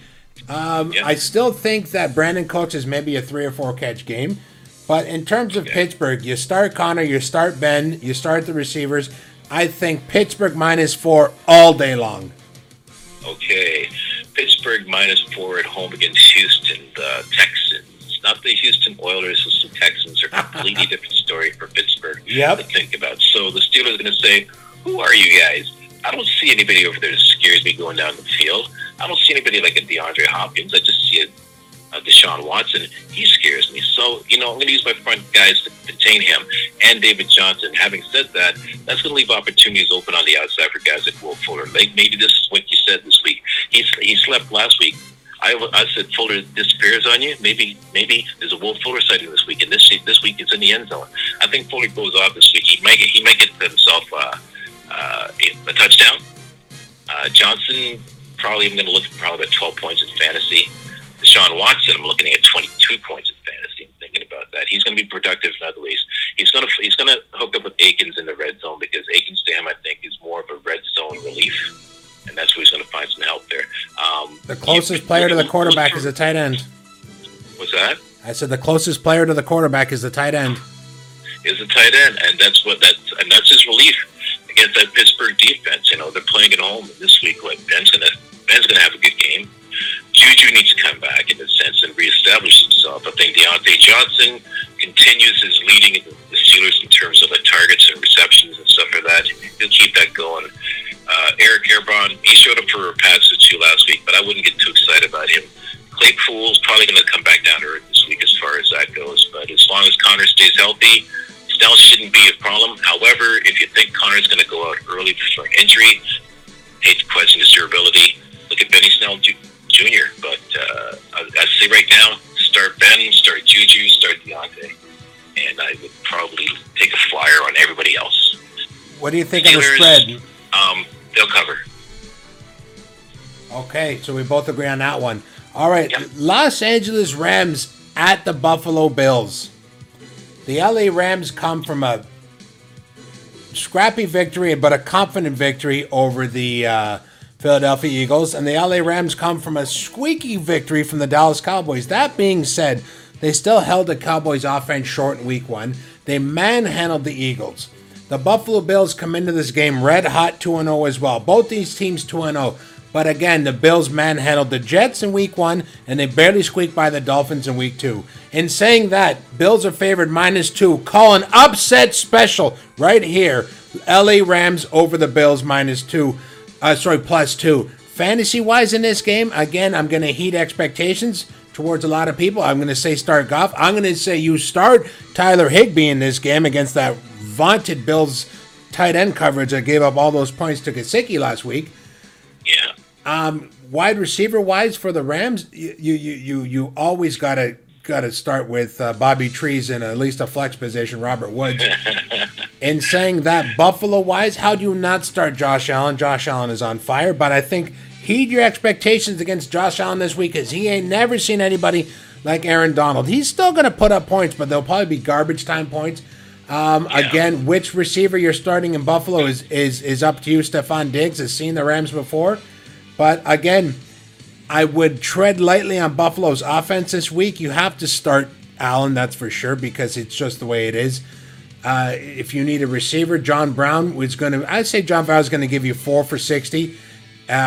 Likewise, maybe 5 for 88 from Stephon Diggs. But give me the Rams all day long, plus 2 points. Yeah. I'm with you as far as the Rams covering the spread and maybe pulling the upset. Good chance of that. I think Josh Allen. It's an upset because the Bills are favored. Yeah. So let's say I'm gonna go with the Rams on the spread, but let me get to the fantasy part with Allen running first. I think Allen's been running around all day. Whether he's running around away from Aaron Donald or just running around, he's gonna get a lot of points with his legs this week. Ball's not going to be thrown down the field as much. If it does, I think he may actually throw up an interception or two. So he's got to be careful with that Rams secondary. Ramsey's back there, but those other guys are playing well as well. Sneaky, I think, this team. Diggs is not going to have a big game because of the fact Allen's been running around so much. You did point out that he does know the Rams, but then again, they know him as well. Yeah, but they also got, what's that cornerback that's making all that money? God damn. Jalen Ramsey. Jalen Ramsey is going to be on Diggs too. Yeah. So like I said, shut down corner. Like, forget that. I mean, if I was going to look at anything in Buffalo this week, I would look at the twins out of the backfield there, Moss and Singletary. Maybe I lean a little bit more towards Moss because we have a preference towards them. Then he fumbles the ball a lot less than Singletary. Possibility Buffalo's actually playing from behind against this Rams team. And like you said, you do want to start Bobby Trees. Hey, this is his old team he's playing. Maybe it almost feels good to show up and say, hey, look what you missed out on. They give me all this money over here, and look how good I am. Don't you like these fingers? Don't you like this? Almost got a ring, Buffalo. Almost got a ring. So Goff, Woods, I would look at Higbee, like you said, especially against that vaunted Buffalo defense against the tight end right now. They're like in the top 10, so I would definitely go with that. Leave Malcolm Brown on the bench. Yeah, I was just about to. Not a good idea. I was just about to chime in and say any running back from the Rams right now, I'm not confident in. Yeah, exactly. This week, don't bother. Okay, so not against Bills. We both like the Rams on that one. Game of the week, my opinion: Las Vegas Raiders against the New England Patriots. Now, where and when? It's in New England. It's 1:00. Well, 1:00 Eastern Standard Time. And the spread is 6.5 points New England. In terms of the Raiders in this one, you gotta heed expectations on wide receivers in this game, and you also gotta understand that Bill Belichick is probably gonna take Darren Waller out. So expect a big game out of Josh Jacobs. Expect a big game out of no confidence in anybody else. I think if you got Waller, you can possibly start him. Don't expect it big though. Going towards the Patriots. Wide receiver. Well, again, you slide Edelman in there. You play Cam. You don't play any running backs. I don't believe they believe in handing the ball off. But I will say this: as much as I like the Patriots, and it's funny because they must have heard me talking to myself because they just literally put the spread from 6.5 to the Patriots to 6 for the Patriots. It doesn't matter. I'm taking the Raiders. It doesn't matter. It doesn't matter. Raiders plus 6. I love it. I love what you're saying, but I'm going to say this. I think it's kind of funny. This is a 6-point game. I was going to actually lean towards Las Vegas covering the spread in this. Beating the spread. Yeah. I think it's weird. I don't expect an upset. Not in New England. No. But I do expect Belichick. I was thinking he would actually target more so Jacobs and Waller, and maybe try to get his guys to play more in a box and work on that short game. Force card action, maybe try to take some shots down the field to rug his rookie or Renfro, the best route runner he has on the team. But he also has like another rookie receiver out there, Brian Edwards, who's kind of like showed up a little bit last night playing the Saints. But that's a Monday night game for the Raiders, so weird things happen to the Raiders on Monday night. Brian Edwards showed up a little bit, but I think that may be a distraction. Belichick's going to try. My personal feeling, he's just going to simply say, Derek Carr, you try to beat us with your arm going down the field. Because I don't think, Gruden against Belichick. It's going to be interesting. Who do you like? Who do I like? I like I said, I like Vegas to cover. As far as fantasy wise, you know what? I know they're going to be all over Jacobs, but he's going to get volume, so I'm going to pick volume. Jacobs there. I'm still going to take Waller because I think he's going to get his opportunities, even though Belichick's going to have him blanketed and have his best people on him. I'm sure that's going to harass him all day. And as far as like New England goes, I look at Cam for sure. Julian's going to get his share of points. And if James White is back this week, carrying a heavy heart, hey, let's plug him in for something here. But N'Keal Harry may come up this week. So look at New England up: Newton, Edelman, Harry, and White. Chicago Bears at the Atlanta Falcons. The Atlanta Falcons favored 4 points, -4. I know the Falcons' pass defense is just dreadful. I mean, just dreadful. But I have 0.1 confidence in Mitchell Trubisky this week. I don't like anybody from the Bears because Mitchell Trubisky will get you a touchdown, but he'll throw 2 interceptions. I think by default, you need to start David Montgomery considering he's getting passes out of the backfield. That's what I like from the Bears. From the Falcons, you got him, you start him. I think this is going to be an absolute drubbing. I think the Bears are going to get exposed as the worst 0-2 team, and the Falcons are going to get exposed as one of the best. The Bears are going to get exposed as one of the worst 2-0 teams, and the Falcons are going to get shown up for being the best 0-2 team. I'm saying start Ryan, start the Hurst, start Julio, start Ridley, start Gage. Falcons are going to take this wholeheartedly, and it's not even going to be close. Give me the Falcons -4. That, Glenn, right there. I'm 2-0 on locks of the week. Denver was my week 1 lock. The Rams are my week 2 lock. The Falcons are my week 3 lock of the week. Falcons -4. They're in Atlanta too, right? They're in Atlanta. And everything says that they should just walk over these guys. And very bitter for that Cowboys loss. Should be bitter for that Cowboys loss. I don't know if I should sit there questioning the psyche of this team quite yet. They've been in some good games. I mean, they scored over 70 points. You could actually, but is it possible that in some weird way they've never? It's still the same coaching staff that lost that Super Bowl game. Yep. Okay. Is there something going on with these guys? I mean, they should win. They should win. But this week, you know what, David? I'm going to take Chicago to cover. Okay. Not that I believe in Trubisky, but I believe in the preseason. And right now, we're still in it, as far as I'm concerned. Fair enough. So anything can happen. No, so Chicago is going to cover this spread. I'm going to say, and they're going to give me, I'm going to give me, in this game, not Trubisky, but Jimmy Graham. Give me Jimmy Graham for fantasy tight end. Believe me, as a plug-and-play surprise start this week. I would also keep my eye open for Cordarrelle Patterson. I don't know why. Just a gadget player? One of those weird situations. Yeah, just this week, as a flex player, Cordarrelle's flex. I want to say Anthony Miller, but I'm not going to. Montgomery, Chicago. Montgomery, yeah. Give me Montgomery as well. Now, of course, the Falcons. Who do I get on the Falcons? Who would I take on the Falcons? The thing is, who don't you take on the Falcons?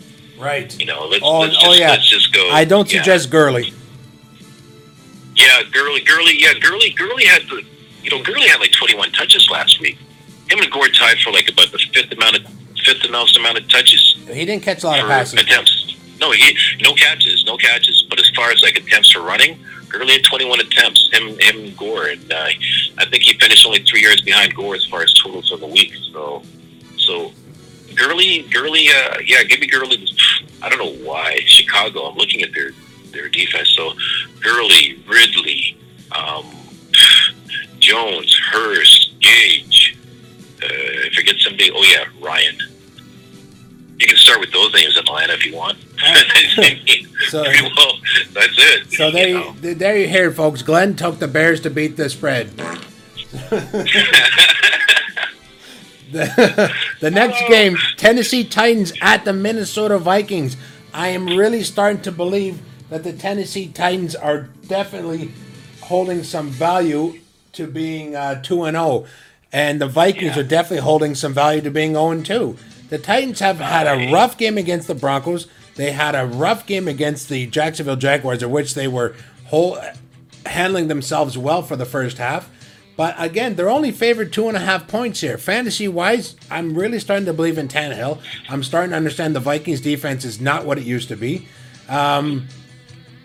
Derrick Henry all day long. As to the receiver, if A.J. Brown is there, you start him. If A.J. Brown's not there, you start Corey Davis. I said start Corey Davis last week. He still caught a touchdown. Jonnu Smith all day long. For the Vikings, I'm not going to recommend anybody but Adam Thielen and Dalvin Cook.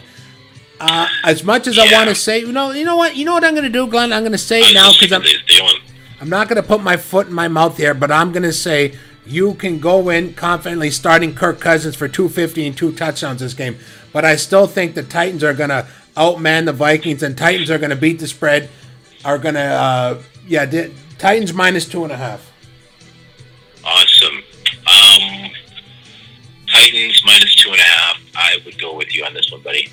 Right. Absolutely. I think the Titans are going to walk into Minnesota and surprise Minnesota. Surprise Minnesota, we're here and beat you up like everybody else has been doing. Like the Packers did. Remember old man Aaron just beat you a couple weeks ago. Just embarrassed. Yeah, so they're coming back. Titans are going in. Ryan Tannehill's going to have a good game throwing. Derrick Henry's going to have a half-decent game running. He's not going to have this fantastic 100-yard running game, but he'll probably get about 80, 90 yards running and probably about another 40 carries. Yeah. He did tons of carries. A.J. Brown, I wouldn't worry with. But Jonas Smith, Minnesota doesn't really like to give up a lot of things, but I think Jonas Smith and Adam Humphries, David, he's my little sleeper pick this week. Oh, good call. That's a good call. Yeah, I think Humphries going to sneak in for a touchdown. Maybe 2. Good call. Maybe 2 this week. Good call. So look at those guys this week there. Now, I'm with you totally on the spread as far as Tennessee. So yeah. So get your hospital beds and your nurses ready. I don't care about COVID. You're going to need it for this game. As the San Francisco 49ers go in to play the New York Giants at MetLife Stadium with the stickiest of fields. That's the field that claims a lot of legs. Oh, the field that can break a lot of ankles. So 49ers by 4 points in this game. Again, in this game, I know the Niners are injured, but Glenn, what's a backup for the Niners? What's his name there? I just had his name on my tip of my tongue. Nick Mullins. Mullins, thank you. Yeah, thank you. The 49ers got Mullins going into this game. He is a capable backup. I understand Kittle may be back, but if Kittle's not back, I think Jordan Reed will be back, playing well. He's a capable backup. He's a very capable backup when other people are hurt. He's a capable starter when he starts. Well, exactly. And even if Kittle is back, they're going to have 2 tight end formation to weigh off the fact that they're lacking in wide receivers. Hopefully, Mohamed Sanu can show up this game. Running back wise, I don't care who plays in 49ers for the running back. Going to the Giants. Speaking of running backs, who's playing running back for the Giants? Again, the Giants have a decent healthy wise in the line. They have Daniel Jones at quarterback. As much as I like him, he's just not grasping this pressure. The Niners are too strong. I understand they're beat up and they're injured, but I'm still taking the Niners minus 4 in this game, Glenn. In terms of Giants, who to play. Oh, wow. I don't know who to play for the Giants. I'm not going to lie. I really just don't see anybody going off. I don't see Ingram going off. Sterling Shepard's hurt. Slayton is the only player here due to process of elimination of everybody else. So if you're going to have to start... Wow. You'd have Doesn't to start... leave us much to work with. No, if Gallman starts this game, he's a good sleeper. He's a good sleeper flex pick. But it's just the Niners are just too strong on defense, and the Niners are they're just going to handle business in New York, and the Giants are just way too injured. I'm sorry, they're way too banged up. So give me the Niners going into MetLife Stadium because they were just there. They know what to feel and winning by 4. Yeah, what was the spread? It's 4 points, right? -4, yeah, for the Niners. Yeah, okay. I think the Giants going to keep it closer than that. I'm gonna say the Giants going to keep it to like a field goal. I do agree that San Fran's going to win. I think Golden Tate, if anybody would look at in New York, yep, to go with Daniel Jones having a low game. Ingram, I mean, I would like Ingram to show up, but I really don't think he will. Gallman's a sleeper pick, like you said. But if he gets a nod, San Fran's got a good defense down low, right? Like those Niners are good up front. The front 7. Oh no! But I understand Bosa's out, but the Niners still have a formidable defense. Yeah. So I'm still thinking like they're still going to be good up front. So with New York, I'd actually just probably stick with Jones and Tate, and probably like avoid the other guys. Against that Niners front, especially because I'm not really sure what San Fran's going to do to adjust. I mean, they just lost 4 of their top guys, so I don't know like what they're going to, who they're going to try to, what kind of schemes, kind of packages. But I would definitely say that on offense. Now, if Kittle's back, definitely get Kittle or Reed. I mean, the Giants don't give up a lot of points to the tight end, but in San Fran, they move the ball through the air through using the tight end quite a bit.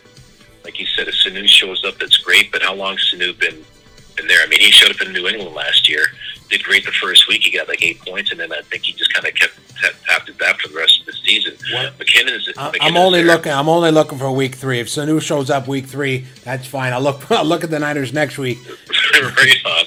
Okay, so for now, for this week, then give me McKinnon, give me Kittle, give me Reed. You got it.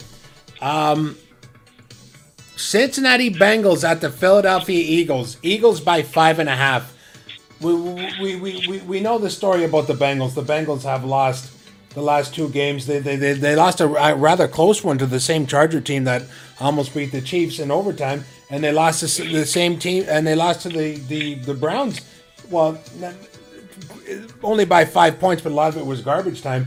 But the flip side to that is the Bengals are on the upswing. The Philadelphia Eagles are not on the upswing. They are on the downswing. The Bengals have scored a total of 46 points. That's 23 points a game. Now, I know it's only 2 games. You can say yada, yada, yada. But they still scored 10 more points than this vaunted Philadelphia Eagles team. Now, I think Joe Burrow is the real deal. Joe Burrow is not happy about losing to Cleveland that close. It was Thursday night game, so he has an extra 3 games to prep. I do believe the Eagles are rather sore after getting beat up by Donald and them, and they're still not healthy. The Bengals are hungry to win because Burrow is a competitor. So I think you start Burrow. I think you still have faith in A.J. Green. Slide him down to a flex. Even Tyler Boyd, I have faith in him. I have 0.0 faith in Joe Mixon. I'm telling you, I just don't like him. But it's just the way he is. But this game here could be the game where Joe Mixon turns around because they won't be trailing the Eagles because the Eagles are who they are. Carson Wentz and the Bengals, listen, you can start Carson. He's going to throw to Deshaun. He's going to throw to the tight ends. And you can start Miles Sanders. But I think the Eagles are going to beat themselves. I don't think they're going to be able to stop Burrows. I think that the Eagles are going to be sloppy. But I'm going to tell you, another upset special. Give me the Bengals plus 5.5 over the Eagles. Oh, nice. I was thinking the same thing. Bengals could upset the Eagles here. I already wrote down Cincy on my sheet, by the way. I didn't even wait for you to finish. I had it wrote down. Like when you started this conversation, I looked at it, Cincinnati and Philadelphia, thinking Wentz is playing the way he is right now. Cincy's playing. We just finished talking about Burrow. We just saw the connection. I saw how Burrow played against Baker on the Thursday night game there. I was impressed with how they were doing. It seemed to look good. So Cincy for sure. As far as players on Cincy, you were mentioning guys before, but there's one guy you didn't get that I thought was pretty cool, and that was me back saying tight ends again. Drew Sample. Oh, that's the right. new Drew kid. Sample. Forgot about him. Good Yeah. call. Yeah, so he's in for Azuma, and Sample actually he got quite a few targets the other day when he played with Burrow. Burrow seems to like throwing to him, so I'm going to say Sample's one guy of Cincinnati. You should probably think about also plug it into your fantasy lineup. Yeah, there's that whole tight end depth again. Yeah, but we keep going. And on Philadelphia, well, gee, where you start? Ertz, Goddard, two tight ends right there. Yeah, Sanders. I think that it's now going to slowly be, if not already, Goddard's team there at tight end. By the looks of things. The transition's happening. No matter how you say it, I mean, and then Howie Roseman's probably in agreement too, because Ertz is going to cost a lot more money next year. So let's I agree. go on with that one. Who do you like in the spread there? Cincy, you said, right? Oh yeah, David. I was all over Cincy. Okay, so Washington goes to the Cleveland Browns. Browns by 7. Yeah. So the Redskins have. I don't mind Haskins. Haskins to me is probably the 20th best quarterback in the league. He's not the worst, but he's still getting there. Terry McLaurin is a point per catch machine, and he's the only option they have there. Now, running game in Washington, Antonio Gibson, I think he's starting to come out on his own. Cleveland Brown wise, the hype is killing this team. It's just always so exciting, and everybody thinks, "Oh, it's the Browns' year. It's the Browns' year." Well, they're still the Cleveland Browns, and I do have a soft spot to Baker because I think he's better than what Cleveland has produced there. I do like OBJ, and I do like, oh my God, Jarvis Landry. But one thing that's going to be really, really good to this game, and this is why I'm taking the Browns -7, is two names. Kareem Hunt and Nick Chubb.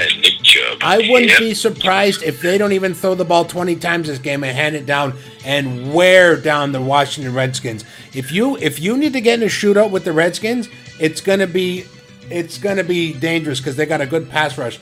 But look what happened. Yeah. But look what happened last week. Kyler Murray had no problem at all because he ran the ball. They couldn't catch him. There was a well produced offense. I think. Not that I think the Redskins are a bad team. I just think the Browns running game that absolutely wiped out the Bengals last week. I hate to say this. I'm not 100% confident in it, but I'm going to go with my gut on this one. I like the Browns -7. Ooh, -7.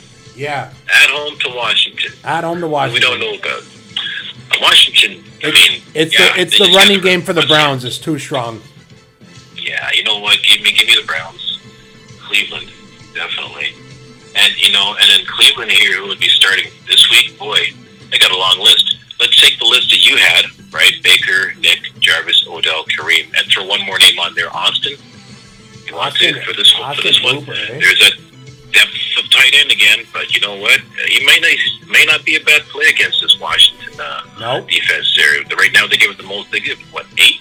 They're like the 8th most fantasy points of the tight end in the league right now. So it's probably not a bad plug-and-play thing in case you're looking for somebody. Maybe you're in a 2 tight end league. He's not a bad play.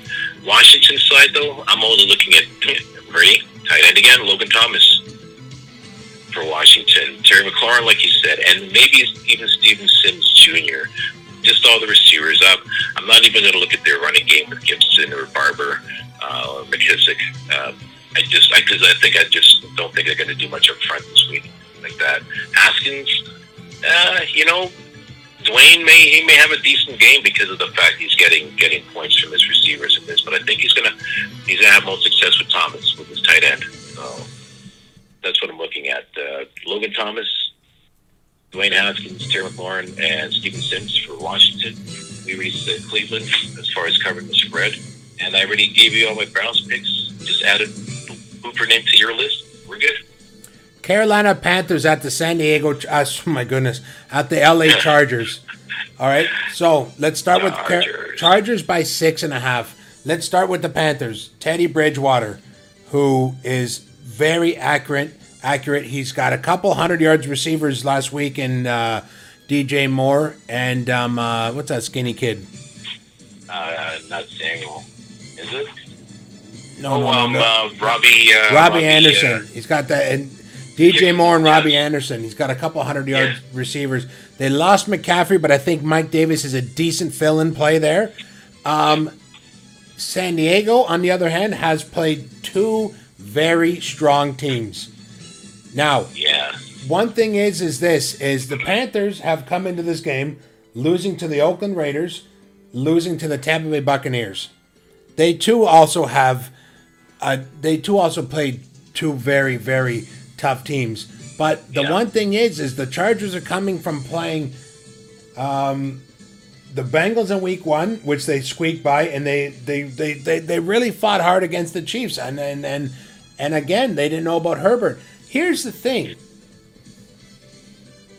They beat the Bengals by 3 points. Now, the one thing that's funny about Carolina is the Week 1 for the Raiders, they were winning the game within 2 minutes. And against the Buccaneers, they were within 9 points of this. They were within 7 points before that long run by Fournette. So, as much as the Panthers have let me down over the last 2 weeks, this is a tough game because I think the Chargers are going to win. But are the Chargers going to beat the Panthers by a touchdown? They just don't have the firepower with Tyrod in there. And this could be the game where, not Vincent Jackson, good Lord. Keenan Allen just finally goes off because the Panthers have a very, very bad secondary. You know what? Give me the Chargers minus 6.5 because the defense closing down the Panthers is what's going to win that game. And I can just see this is the day where Keenan Allen finally goes off because the Panthers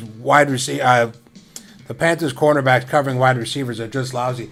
I'm gonna go Chargers on this one. I hate to say it, but I just think the Chargers are just that good. Okay. Chargers, what's the spread there? 6.5. Yeah. I'm gonna call Carolina to keep closer than that. Yeah. Carolina, keep closer. And with Carolina, I only got 3 guys in fantasy picks, and one of them is going to be tight end. His name is Ian Thomas. Oh, really? I have Thomas here being Bridges' escape route. Like I said, he's going to have to rely more on his other guys here because he doesn't have McCaffrey in the backfield. So I've got Davis, Bridge, and Thomas as my 3 from Carolina. I think because there's no McCaffrey, that Charger defense is just going to feast. Yeah, they're just going to be able to bear down and focus, right? Yeah. But I think as a response, this may be the only way that Carolina can really respond. So their game plan, and it's going to be head-to-head. So let's see volume here. I got Chargers. I mean, if Herbert starts, definitely Herbert. Eckler and Kelly, the 2 running backs. I'm not really touching Hunter Henry or Mike Williams or Keenan Allen yet. I want to give them one more week before I see what happens with those guys as far as the downfield thingy. But I mean, he looked good last week, but I don't know who's playing this week. So I'm going with Eckler and Kelly, the running backs, and if Herbert starts for sure. The New York Jets go to the Indianapolis Colts. Okay? The Colts by 10.5. That's a big spread. That is a big spread for the Colts who have the Phillip Rivers throwing. Yeah, they handled Minnesota last week, and then the week before they get handled by the Jaguars. So this game here, as much as I think the Jets are bad because the Jets lost week 1 by 10, they lost week 2 to the 49ers, a banged up 49ers by 15. The Jets have no problem losing by a large amount of points. I hate to say this, but I'm going to tell you and I'm going to tell the listeners this. The only person I'm going to recommend for the Jets is going to be the only person that's going to justify them beating this spread. And I'm telling you, if Jamison Crowder plays and is healthy in this game, the Colts will not win by 10.5. Okay. And saying fantasy-wise, the Indianapolis Colts, Phillip Rivers is going to give you a mediocre basic day. Right. Jonathan Taylor, I think, will do okay. Yeah. I didn't say great. He could possibly get you 100 yards and a touchdown again against the Jets. Receiver-wise, T.Y. Hilton doesn't look convincing. Paris Campbell is injured. Michael Bennett Jr. Keep an eye on him. Bennett Jr. Okay. Okay, so again, like I said, give me the Jets if Crowder plays. Give me the Colts if he's not playing. But if you needed a decision now, I will lean towards the Jets. Okay. Gotcha. I'm with you there. 10.5. I'm confident Indy can do it. I just don't know which Jets team is going to show up. I know, like you said, they just got beaten up pretty bad the last couple of weeks, right? But is this the week they respond against, what used to be an old rival in their own division a long time ago, Colts and Jets. Colts got a decent. Colts have a sneaky good defense. Yeah, they do, and that's the thing though. They're sneaky good defense, but you kind of that first week against Jacksonville was that a little closer than it should have been. Jacksonville won. These guys. Yeah, well, yeah. Are they they should win this game, but did they go to sleep with games that they should win? Because I thought they should have won the Jacksonville game too. Yeah, absolutely. They were up a lot, 17 points, I think. Yeah, so 10.5 points at home. Phil, just don't throw an interception. I'm going to go with the Colts to cover the spread, David, but I got a bad feeling Phil's going to do something to screw that up late. So I'm just going to Colts. See, Glenn, again, just like what lured me away in that Bronco game is that stinky half a point. Yeah, I know. I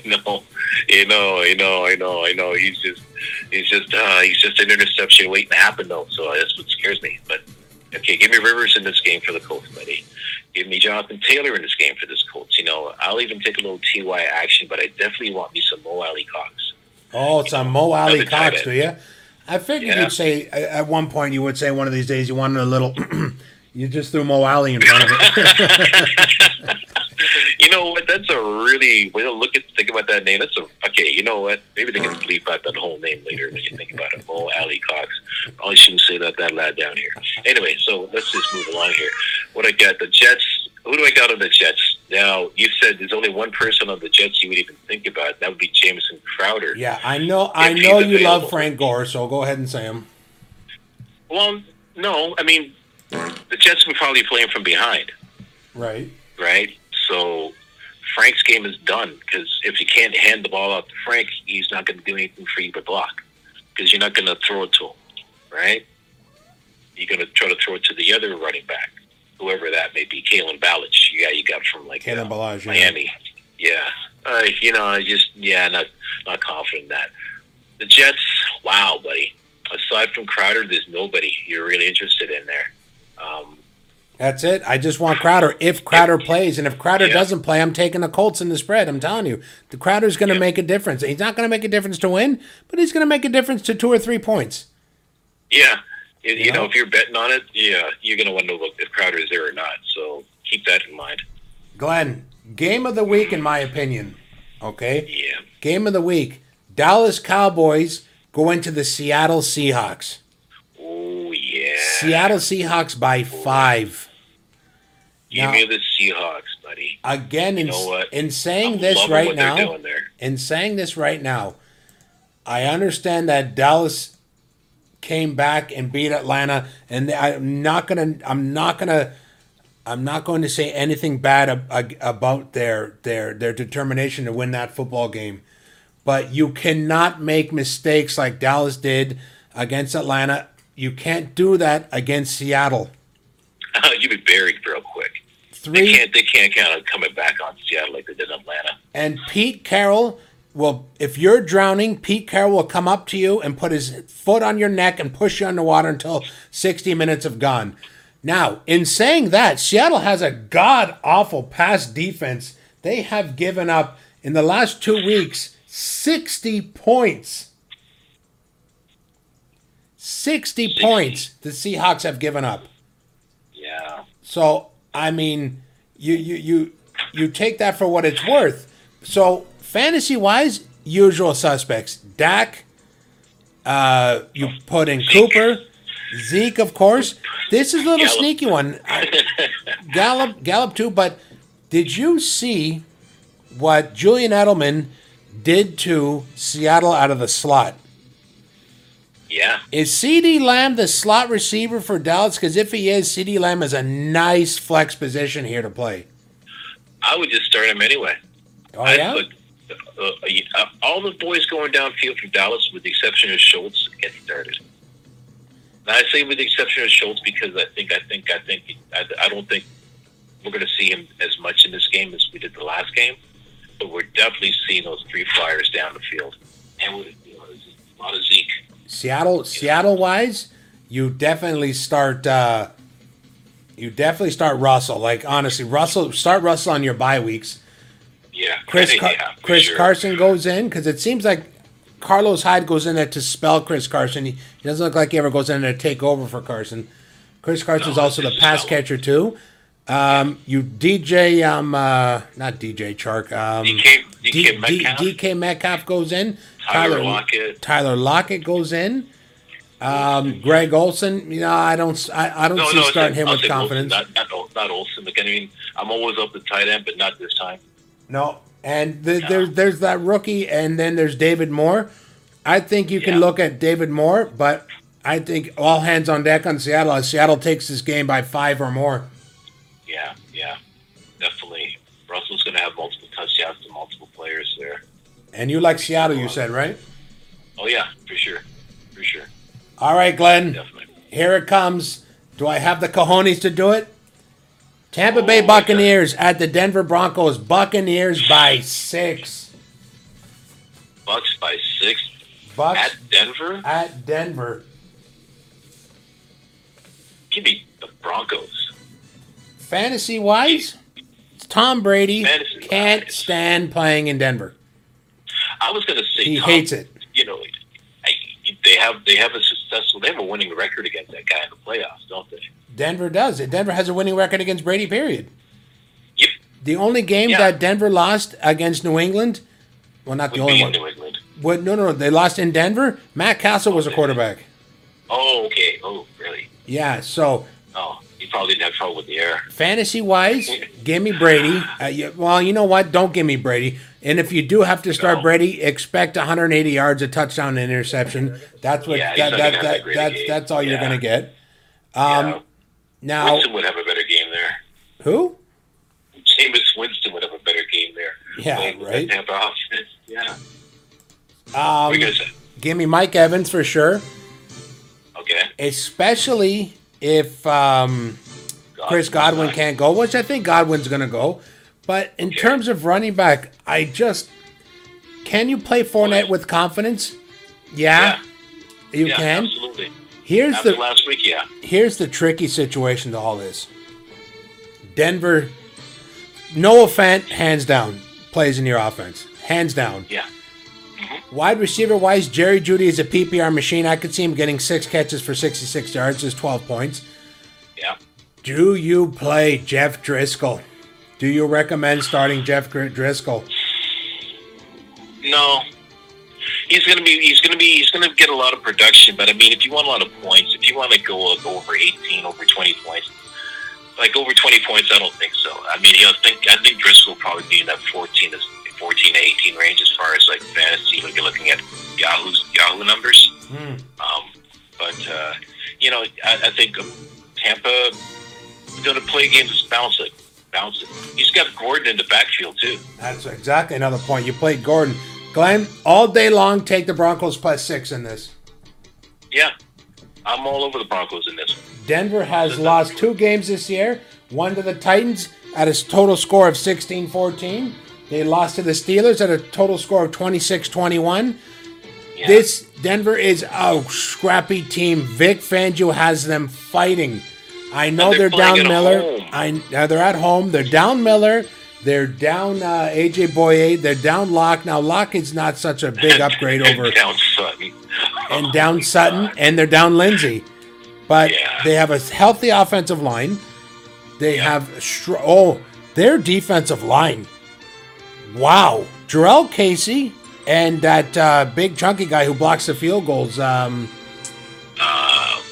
Case I'll get his name eventually. They have a strong defensive line, but Jarrell Casey leads. I mean, they are dangerous. And that is why they are keeping these games close. Give me the Broncos +6 all day long. Yep. You like Denver too? Oh yeah, I said so earlier. Because you know what, they're just really that's yeah. Easy. Sorry, that doesn't sound like a really good explanation, but No. Denver at home. I look at these things. They're Raiders on Monday night. Denver at home against a team that's trying to basically get its footing. They're in the third week of preseason. It's Brady. He's old. He's not so used to his receivers yet. They go into Denver, who he's not really had a lot of success. So I don't expect a lot from Tampa this week.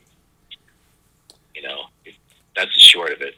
I don't expect a lot from them either. They got lucky against a Carolina team that was literally limping into the field. Yeah, undermanned. All right, Glenn. Yeah. Detroit Lions at the Arizona Cardinals. The Detroit Lions have actually put up a promising 44 points this year, 22 points a game, and that's saying something. Stafford, they go into Arizona. Stafford's frustrated that they're losing games where he's putting up these points. They get smacked by the Packers last week. I don't think their head coach is going to last too much. But fantasy wise, you have to start Stafford. You have to maybe throw Swift in there. Again, Galladay, I'm not going to recommend Galladay and Jones Jr. I'm not going to recommend Galladay because if he comes back, it's a hammy. Patrick Peterson is another reason. But heat expectations on Detroit, you put Stafford in because he'll find a way. Going to the Cardinals, you start Kyler Murray 110% out of 100. Yes. All right? You start D-Hop for sure. And in this game, I'm not even going to suggest Larry or anybody else besides Kyler and Hopkins. And I'm taking Arizona -6 all day long in this game. Oh, nice. Yeah. It's a good pick. Arizona, Detroit there at home. I have to go with you on this one. Arizona's going to cover the spread, win by a touchdown. I'm going to go with their guys. I would say Hopkins. I'd say Drake. I'd say Murray, like you said. Even Larry maybe shows up for a cup of coffee, has a touchdown in there or something. I think Fitzgerald's going to get about 10 points this week on fantasy. Now we're looking at Detroit now. 5 for 50, yeah. Yeah, now we're looking at Detroit for fantasy. And, I'm going to actually pick Marvin Jones